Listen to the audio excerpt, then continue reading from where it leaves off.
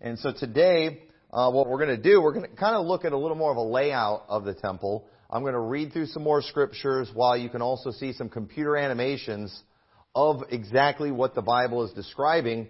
And then, this is why I'm doing this too, because I often take for granted that people know what the temple looks like, what it looks like inside. But most people don't really, they've not seen any pictures. We've read it, but again, we're not good at reading and getting images in our heads. So what I want to do, I want to go through the layout biblically, giving you visual illustrations of what the tabernacle looked like. And then we're going to go to Hebrews chapter 9 and go through that and see if it can help us get a better image and a picture of what it's talking about. Because the things in the temple were a picture of things to come. They were a picture of Jesus Christ. And so I think it's important that we understand these things. Now, the Jews, the Hebrews, when whoever wrote Hebrews is writing these things, they would have known exactly what he's talking about. They were very familiar with these things. Because we haven't had a temple in 2,000 years and have not needed one, we just kind of take this stuff for granted. But I do think it can give us clarity. So before we go to some of the videos in the Old Testament, go ahead and go to Hebrews chapter 8. And I want to read this passage to you. I think we looked at this last week. But it says, "Now of the things which we have spoken, this is the sum. We have such an high priest who is set on the right hand of the throne of the majesty in the heavens." And so he's referring them back to things that they've spoken about. He's talked about a lot of different things. And basically what it all comes down to, here's how everything works. Here is how the Old Testament or the New Testament is consistent with the Old Testament. We do still have a high priest. Again, the high priest position hasn't been eliminated, but it's been changed. We don't have a Levitical priesthood anymore, but we do have a priesthood after the order of Melchizedek. And he is seated on the right hand of the throne of the majesty in heaven. That's Jesus Christ. A minister of the sanctuary and of the true tabernacle. This would be relevant for them too, because they had a temple for almost 2,000 years. And he's saying that there's a true tabernacle which the Lord pitched and not man. He's wanting them to understand that tabernacle that we had before, yes, you were supposed to have it, but it was temporary. And it was a picture of what was to come, and it was a picture of the true tabernacle that's in heaven. So it says, "For every high priest is ordained to offer gifts and sacrifices, wherefore it is of necessity that this man have somewhat also to offer." So just like the priests of the Old Testament would offer sacrifices, Jesus Christ also had a sacrifice to offer. But he didn't do it in the tabernacle. In fact, he took it outside the camp. And his body was the sacrifice. So it says, "For if he were on earth, he should not be a priest, seeing that there are priests that offer gifts according to the law, who serve unto the temple and shadow of heavenly things. As Moses was admonished of God when he was about to make the tabernacle, for see, saith he, that thou make all things according to the pattern shown to thee in the mount." So these things that we're getting ready to look at, they were a shadow of heavenly things. These things never did anything. Nobody ever got saved from a sacrifice in the Old Testament. Nobody got saved by anything a high priest did. But let me tell you, everyone gets saved by what those things were a shadow of, and that is Jesus Christ and the work that He did on the cross. All that work that they did, you could say it was a shadow of the work that Jesus was going to do on the cross. And so that's what he's explaining here. It says, "But now hath he obtained a more excellent ministry, by how much also he is the mediator of a better covenant, which was established upon better promises. For if the first covenant had been faultless, then should no place have been sought for the second." So we have a new and a better covenant. I tweeted some things this week. I forgot what it was exactly, but it was something against the Jews. I forgot what it was exactly, but I do a lot of that kind of thing. And, somebody sent me they responded with a passage from Ezekiel about, God putting His tabernacle among them. And then I just went and I responded. You said, you might want to look into the new and better covenant. And I posted the exact same thing that's said in Revelation 21. that's for all believers. And again, there is a difference in what we see in Revelation 21 and what we see in Ezekiel. But guess what? What we see in Revelation, it doesn't exclude the Jews who are of faith, but it is better than what we see in Ezekiel because of the fact that it does. It includes Jew and Gentile, and under the Old Covenant, the law worketh wrath. So there was no way for them to receive that promise under the law because they failed in the law. So again, to go back to the worse, okay, if the new covenant's better, then the old covenant was worse. Okay? And to go back to the worst covenant is ridiculous. And so obviously people they just don't understand the difference between old and new covenant, and a lot of that is because of dispensational theology causing errors and building brick walls that people just can't get through. So don't want to get into that. But go ahead and turn over to Exodus 26. So we've seen in Hebrews what this worldly sanctuary, as it's going to be referred to in Hebrews 9, is all about. And hopefully you can get through all of this morning. And what happened here? It went off. Okay, so in Exodus chapter 26. I'm going to read this passage to you, and then I want you to watch the video to kind of help you get an image of what's being described. So it says in Ezekiel 26 verse 1, "Moreover, thou shalt make the tabernacle with 10 curtains of fine twined linen, and blue and purple and scarlet, with cherubims of cunning work shalt thou make them. The length of the one curtain shall be 28 cubits, the breadth of one curtain 4 cubits, and every one of the curtains shall have one measure. The 5 curtains shall be coupled together, one to another, and 5 curtains shall be coupled one to another. And thou shalt make loops of blue upon the edge of the one curtain, from the selvage and the coupling, and likewise shalt thou make in the uttermost edge of another curtain in the coupling of the second. 50 loops shalt thou make in one curtain, and 50 loops shalt thou make in the edge of the curtain that is in the coupling of the second, that the loops may take hold one of another. And thou shalt make 50 taches of gold, and couple the curtains together with the taches, and it shall be one tabernacle. And thou shalt make curtains of goat hairs to be covered upon the tabernacle. 11 curtains shalt thou make. The length of the one curtain shall be 30 cubits, and the breadth of one curtain 4 cubits. And 11 curtains shall be of one measure. And thou shalt couple 5 curtains by themselves, and 6 curtains by themselves, and shalt double the 6th curtain in the forefront of the tabernacle. And thou shalt make 50 loops on the edge of the one curtain that is outmost in the coupling, and 50 loops in the edge of the curtain which coupleth the second. And thou shalt make 50 taches of brass, and put the taches into loops, and couple the tent together, that it may be one. And the remnant that remaineth of the curtains of the tent, the half curtain that remaineth, shall hang over the backside of the tabernacle, and a cubit on the one side, and a cubit on the other side of that which remaineth in the length of the curtains of the tent. It shall hang over the sides of the tabernacle on this side, and on that side to cover it. And thou shalt make a covering for the tent of ram skins dyed red, and covering above of badger skins." Now, don't get spiritual on me. That's a tough passage of Scripture right there, isn't it? Okay? That's pretty tough reading right there. But didn't it help, though, kind of seeing that picture as we're reading all that, when you're hearing about the things being coupled together and all that? It is nice to kind of have that visual, and so you can kind of actually get a picture. And when you're reading this, and when you're watching that video, it's like, yeah, I think that's probably what it looked like. So right there is kind of a description of the curtains, not just the veil that was inside that was rent, that we know about from the New Testament, but also just the coverings of the tabernacle, because it was a tent. And it was one that was very thick. And another thing, too, I wanted to mention, I forgot to bring this out last week. If after church you want to look at this, this is a guide to the tabernacle.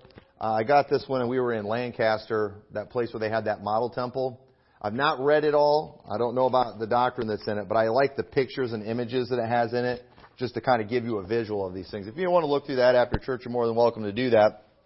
But let's go ahead and look at another passage where it talks about the walls. So 26 verse 15, if we continue reading, it says, "And thou shalt make boards for the tabernacle of shittim wood, standing up. 10 cubits shall be the length of a board, and a cubit and a half shall be the breadth of one board. 2 tenons shall there be in one board, set in order, one against another. Thus shalt thou make for all the boards of the tabernacle. And thou shalt make the boards for the tabernacle, 20 boards on the south side southward. And thou shalt make 40 sockets of silver under the 20 boards, 2 sockets under one board for his 2 tenons, 2 sockets under another board for his 2 tenons. And for the second side of the tabernacle, on the north side, there shall be 20 boards, and there are 40 sockets of silver, 2 sockets under one board, and 2 sockets under another board. And for the sides of the tabernacle westward, thou shalt make 6 boards, and 2 boards shalt thou make for the corners of the tabernacle and the 2 sides, and they shall be coupled together beneath, and they shall be coupled together above the head of it unto one ring. Thus shall it be for them both, and they shall have 2 corners. And they shall be 8 boards, and their sockets of silver, 16 sockets, 2 sockets under one board, 2 sockets under another board. And thou shalt make bars of shittim wood, 5 for the boards of the one side of the tabernacle, 5 bars for the boards of the other side of the tabernacle, 5 bars for the boards of the side of the tabernacle for the 2 sides westward. And the middle bar in the midst of the boards shall reach from end to end, and thou shalt overlay the boards with gold, and make their rings of gold for places for the bars, and thou shalt overlay the bars with gold, and thou shalt rear up the tabernacle according to the fashion thereof, which was showed thee in the mount. So right there is kind of a visual. And so this would have been very beautiful. I mean, look at all that gold that's in there. So it would have been a pretty amazing thing to behold. But let's keep reading verse 31. The veil. Thou shalt make the veil of blue and purple and scarlet and fine twined linen of cunning work. With cherubim shall it be made. And thou shalt hang it upon the 4 pillars of shittim wood, overlaid with gold. Their hooks shall be of gold upon the 4 sockets of silver. And thou shalt hang up the veil under the taches, that thou mayest bring in thither within the veil the ark of the testimony. And the veil shall divide unto you between the holy place and the most holy. And thou shalt put the mercy seat upon the ark of the testimony in the most holy place. And thou shalt set the table without the veil, and the candlestick over against the table on the side of the tabernacle toward the south. And thou shalt put the table on the north side. And thou shalt make an hanging for the door of the tent of blue and purple and scarlet and fine twined linen wrought with needlework. And thou shalt make for the hanging 5 pillars of shittim wood, and overlay them with gold, and their hooks shall be of gold. And thou shalt cast 5 sockets of brass for them. And so, right there we looked at some of those artifacts last week of the temple. And just kind of a side note here. So, right there's the veil that got ripped. Behind it is the Ark of the Covenant. And so understand 2 directions. Okay, the tabernacle was always supposed to be set up in the right direction. So if we were looking in that tabernacle towards the Ark of the Covenant, you would be looking west. And so the menorah would be on the right, which would that be north? Oops. I'm confused on my directions. How many know directions in here? I should have started with north, and I'd been able to figure it out. So but you have the table of showbread is actually on the left. Okay, so here's a good way to picture it. I believe our auditorium is actually laid out properly. So we're biblical in here. So because up here, this would be where the veil is. And behind here is the Holy of Holies, right? And so yeah, the Ark of the Covenant would be there, and then the table of showbread would be on what side was it? I'm all turning. So on this side, the menorah is on the other side, and then you have the altar of incense right here before you get in the veil into the Holy of Holies, and so the entrance would be back there. So man, we're laid out biblical. We just got lucky when that happened. But that just kind of always keep that in mind, because they were always supposed to have it that way. So whenever they would set up the tabernacle, it was always set in the center, and then the tribes, they would all camp around it when they were in the wilderness. But it was always supposed to be laid out with those same directions. And then when they built the temple, they did the same thing. If east is this way, west that way, and so then that would make north that way, south that way. So that's that's how our auditorium's laid out. And so you should always check that out. Make sure auditoriums are biblical. Now, we don't have to worry about that in the New Covenant, but I might make it a point of contention since our auditorium happens to be laid out right. So, if you ever check that in your church, Pastor Obi, but Baptists will fight about anything, right? So go ahead and look at Exodus 27. I want to do one more video for you, because the outside area is important too. So now later when they build a temple, we'll look at that next week. They had these outer courts where the Jews could congregate. Gentiles couldn't go in there. But this area in here was kind of a special area that only the priest could go into. And this is where they would offer up a sacrifice before they would go in. This is where they would have the washing before they would go in. So does anybody remember what this is? What's this called? Anybody remember? Yeah, the brazen altar is often what we would refer to it. And then here, this little wash basin. Anybody remember what that's called? The laver, right? The laver. So the priest would wash right before they would go in and begin to do the service of the tabernacle. So let's go ahead and read Exodus 27 in verse 9. And it says, "And thou shalt make the court of the tabernacle for the south side southward. There shall be hangings for the court of the fine twined linen of 100 cubits long for one side. And the 20 pillars thereof and 20 sockets shall be of brass. The hooks of the pillars and their fillets of silver shall be of silver. And likewise for the north side in length there shall be hangings of 100 cubits long, and his 20 pillars and their 20 sockets of brass, the hooks of the pillars and their fillets of silver. And for the breadth of the court on the west side shall be hangings of 50 cubits, their pillars 10 and their sockets 10. And the breadth of the court on the east side eastward shall be 50 cubits. The hangings of the one side of the gate shall be 15 cubits, their pillars 3 and their sockets 3.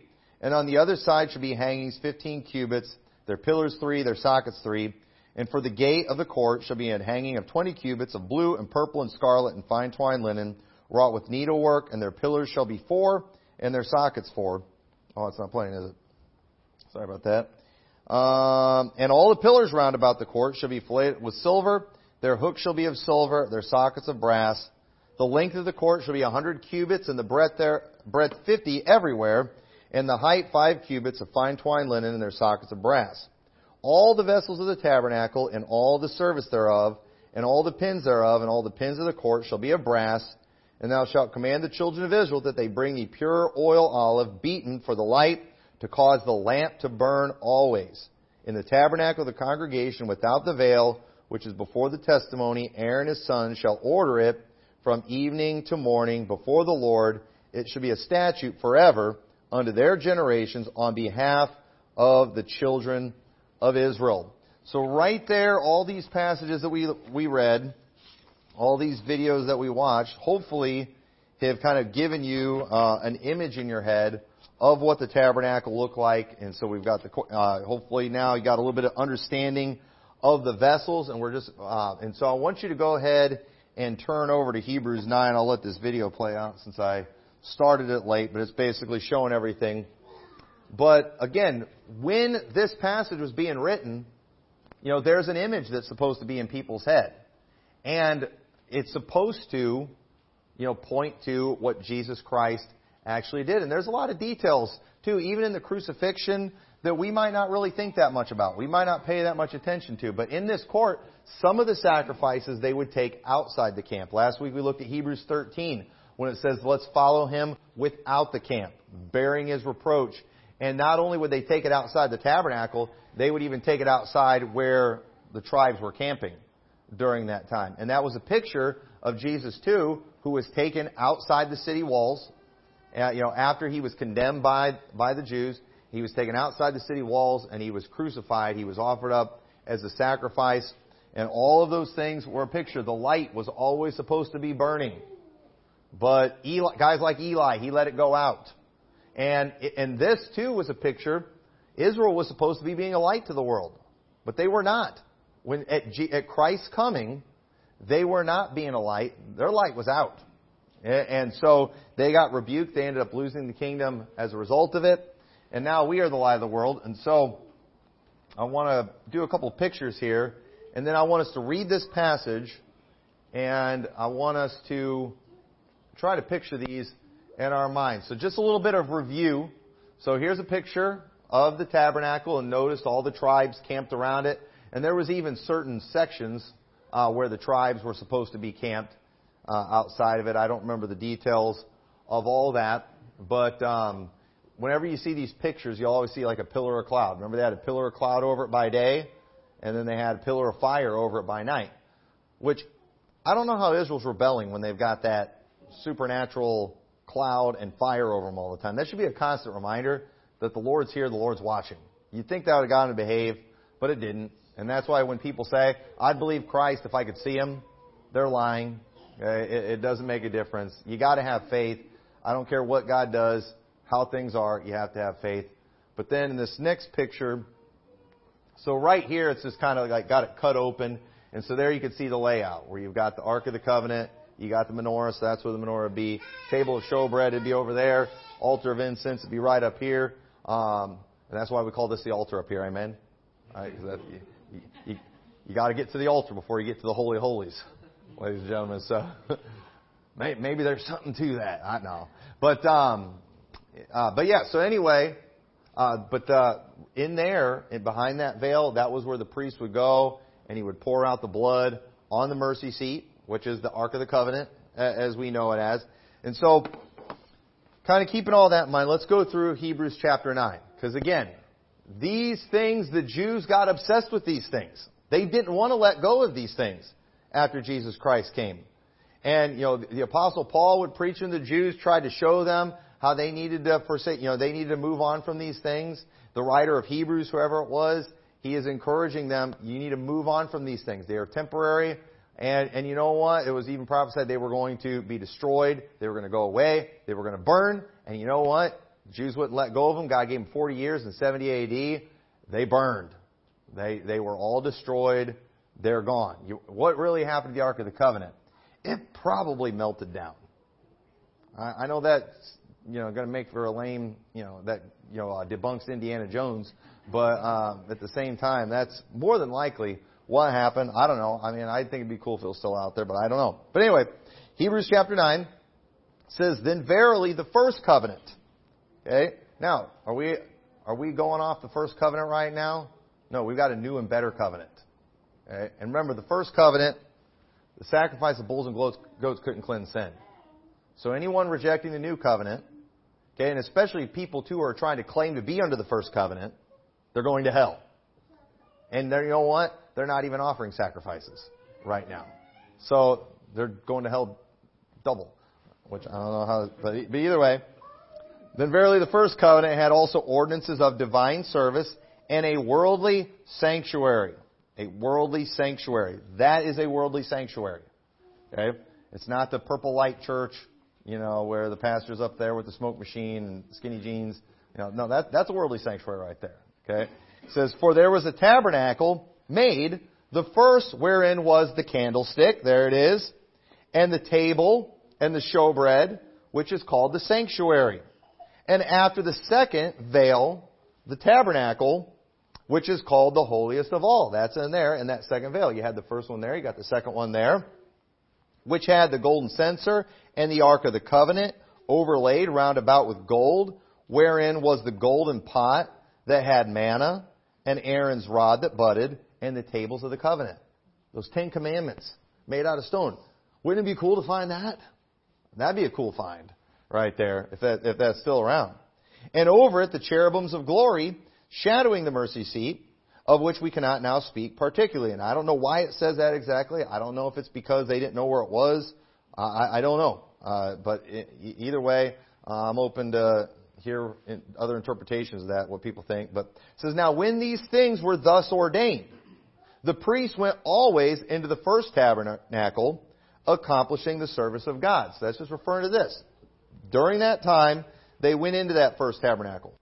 "But into the second, behind the Holy of Holies, went the high priest alone, once every year, not without blood, which he offered for himself and for the heirs of the people." So a high priest, he'd only go in there once a year, and he wouldn't go in there without blood.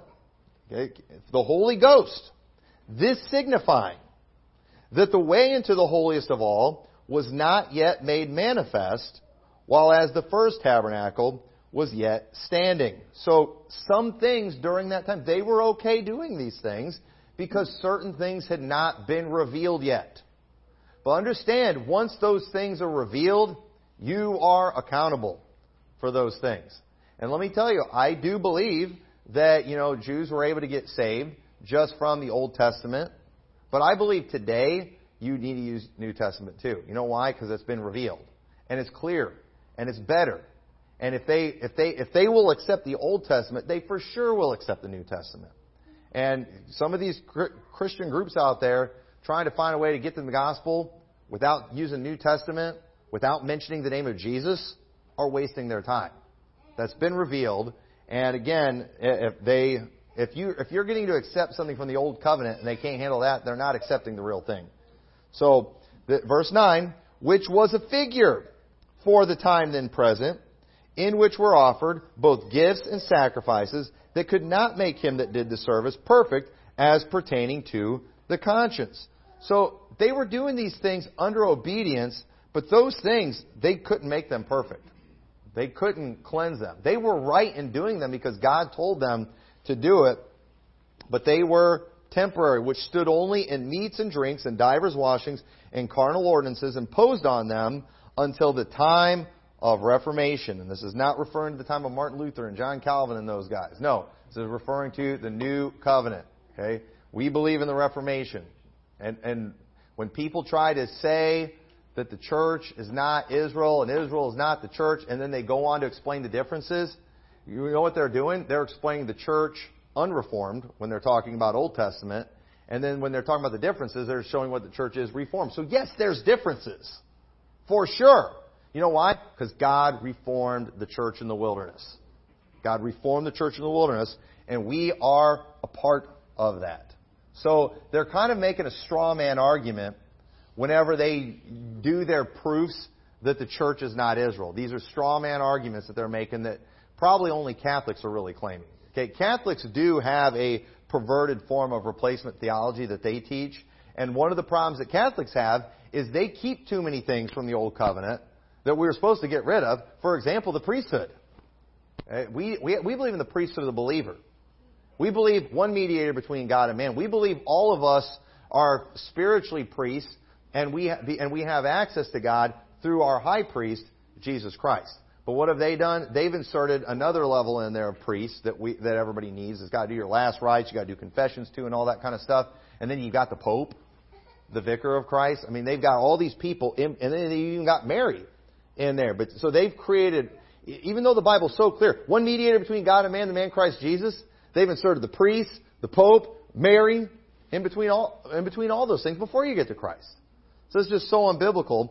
It's not even funny, but we're a part of the true Reformation.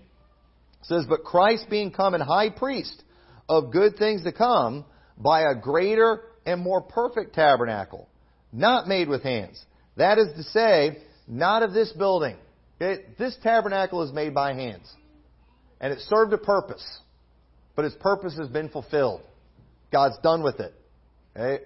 And so neither by the blood of goats and calves, but by His own blood, He entered in once into the holy place, having obtained eternal redemption for us. So Jesus went once into the holy place. But let me ask you, was it the one made by hands? No.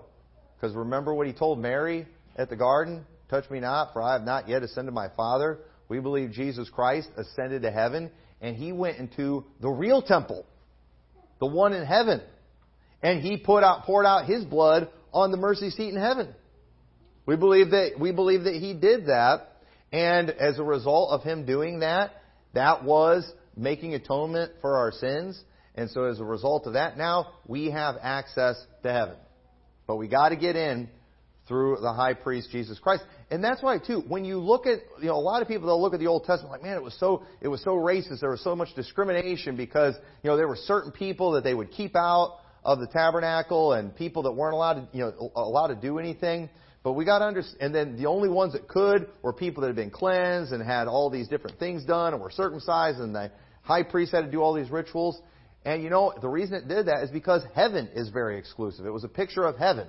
And in heaven, you're not getting in without a cleansing, without the blood of Christ. And so Jesus Christ, when He did that, it gained access to heaven for all who are under the blood. You've got to have your sins covered by the blood of Christ. And so, and thankfully, He made that available for everyone. And I don't want to get sidetracked, but we'll probably talk about this some when we're going through Romans. But understand, while the Jews were God's chosen people, and while God was trying to do a work with them, understand one of the reasons that God ended up, and it was always God's plan, I understand that, offering salvation to all, was if God doesn't offer it to all, then the Jews don't have any hope either. because they also were sinful, like the Gentiles. So again, even technically, if you want to get real technical, some of those things under the first covenant would have worked for Israel if they would have been perfect. But since they weren't perfect, and they were like the Gentiles, and they were sinners and came short of the glory of God, Jesus came, as was always His plan, and He made a way of salvation that the Jews didn't like it, but it also included a place for the Gentiles. But again, if we can't get in, neither can they. Because the Scripture has proven both Jew and Greek, all are under sin. The law condemns all of us. So if the Jews wanted to get in by themselves without Gentiles, they should have just kept the law. But nobody ever did they? Nobody ever did. They came short. So anyway, verse 13. For if the blood of bulls and of goats and the ashes of an heifer, sprinkling the unclean, sanctifieth to the purifying of the flesh, how much more shall the blood of Christ, who through the eternal Spirit offer Himself without spot to God, purge your conscience from dead works to serve the living God. And understand, too, when it talks about those dead works, it's referring to the things of the law. The things of the law, those are what everybody wants to condemn us for and condemn people for. And you're not really saved because you're not keeping the works of the law. Well, the Bible calls them dead works. You know why? Because those things can't save. Works cannot save. So only the work of Christ. And for this cause, He is the mediator of the New Testament, that by means of death, for the redemption of the transgressions that were under the first testament, they which are called might receive the promise of eternal inheritance. Now, why is this important too? Again, everybody's always want to talk about the inheritance that the Jews have coming. But the inheritance, it doesn't come from the law. It comes from the New Testament. It comes through Jesus Christ. Nobody has claim to anything without Christ. For where a testament is, there must also of necessity be the death of the testator. For a testament is of force after men are dead, otherwise it is of no strength at all while the testator liveth. Whereupon neither the first testament was dedicated without blood. For when Moses had spoken every precept to all the people according to the law, he took the blood of calves and of goats with water and scarlet wool and hyssop, and sprinkled both the book and all the people, saying, This is the blood of the testament which God hath enjoined unto you. Moreover, he sprinkled with blood both the tabernacle and all the vessels of the ministry. And almost all things are by the law purged with blood, and without shedding of blood is no remission.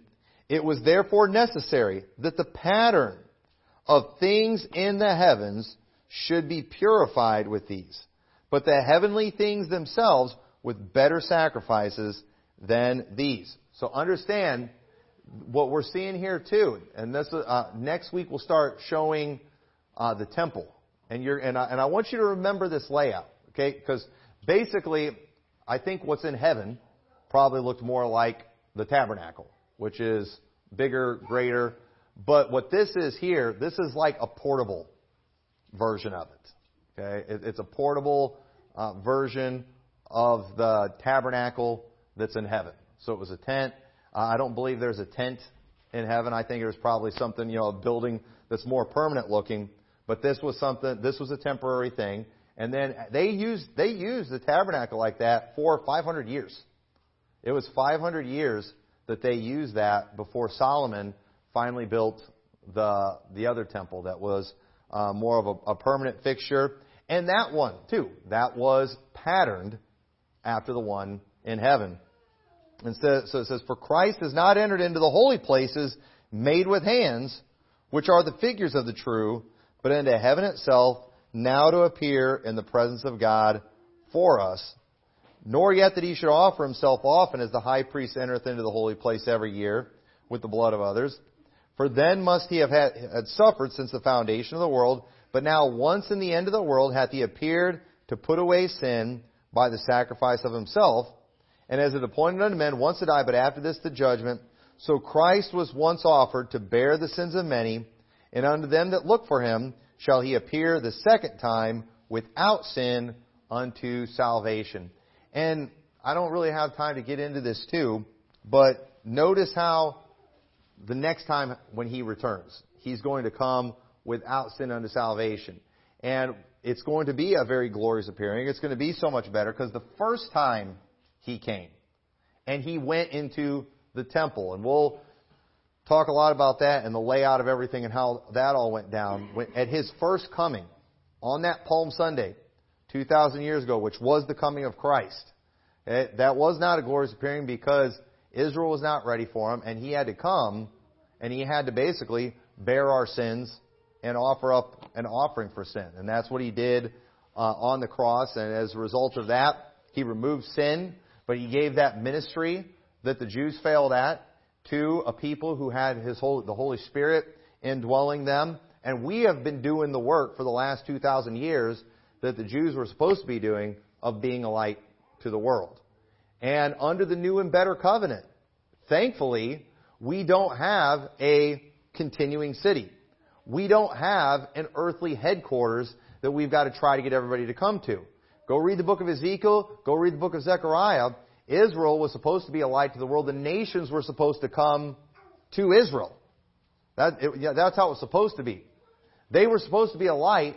They were supposed to be a people where there were going to be 10 men grabbing hold of the skirt of him that is a Jew, saying, "We have heard that the Lord is with you." But they failed in doing what God said. And so under that new and better covenant, one of the things that we see that Jesus Christ did in this ministry is He told His people who are a light to the world, who He put His Holy Spirit in, who He sanctified. We don't have to do all this stuff to get sanctified. We're sanctified now through the Holy Spirit, through the blood of Christ. And you know what He sent us to do? To go preach the gospel to every creature. And we're already cleansed. We're already sanctified. Okay? I don't think it's wrong to wash up before you go out soul winning. I don't think it's wrong to take a breath mint or something like that so you can be more presentable to people. But at the same time, we don't have to do those things to make ourselves presentable to God, to being able to be used by the Holy Ghost. Because we've got this new and better covenant. And so, again, while we talk about how the Jews failed, let's not get cocky. Well, we're getting it done. Well, actually, we're not. It's the Holy Spirit. We're doing this because of Christ. Because without Him, we can do nothing. Okay? So we saw what happened when a people tried doing these things without Christ. They failed. We're getting it done. But we're getting it done because of Jesus Christ, because of the Holy Spirit. So we don't have anything. We don't really have anything to brag about. But at the same time, it ought to get us excited and it ought to motivate us to just keep doing what we're doing. And so anyway, that is the Worldly Sanctuary. Hopefully that gives you a little more of a picture. And so next week we'll start looking at the upgraded version when we see the temple. And it would have been a pretty cool place to see, I think. And so with that, let's pray.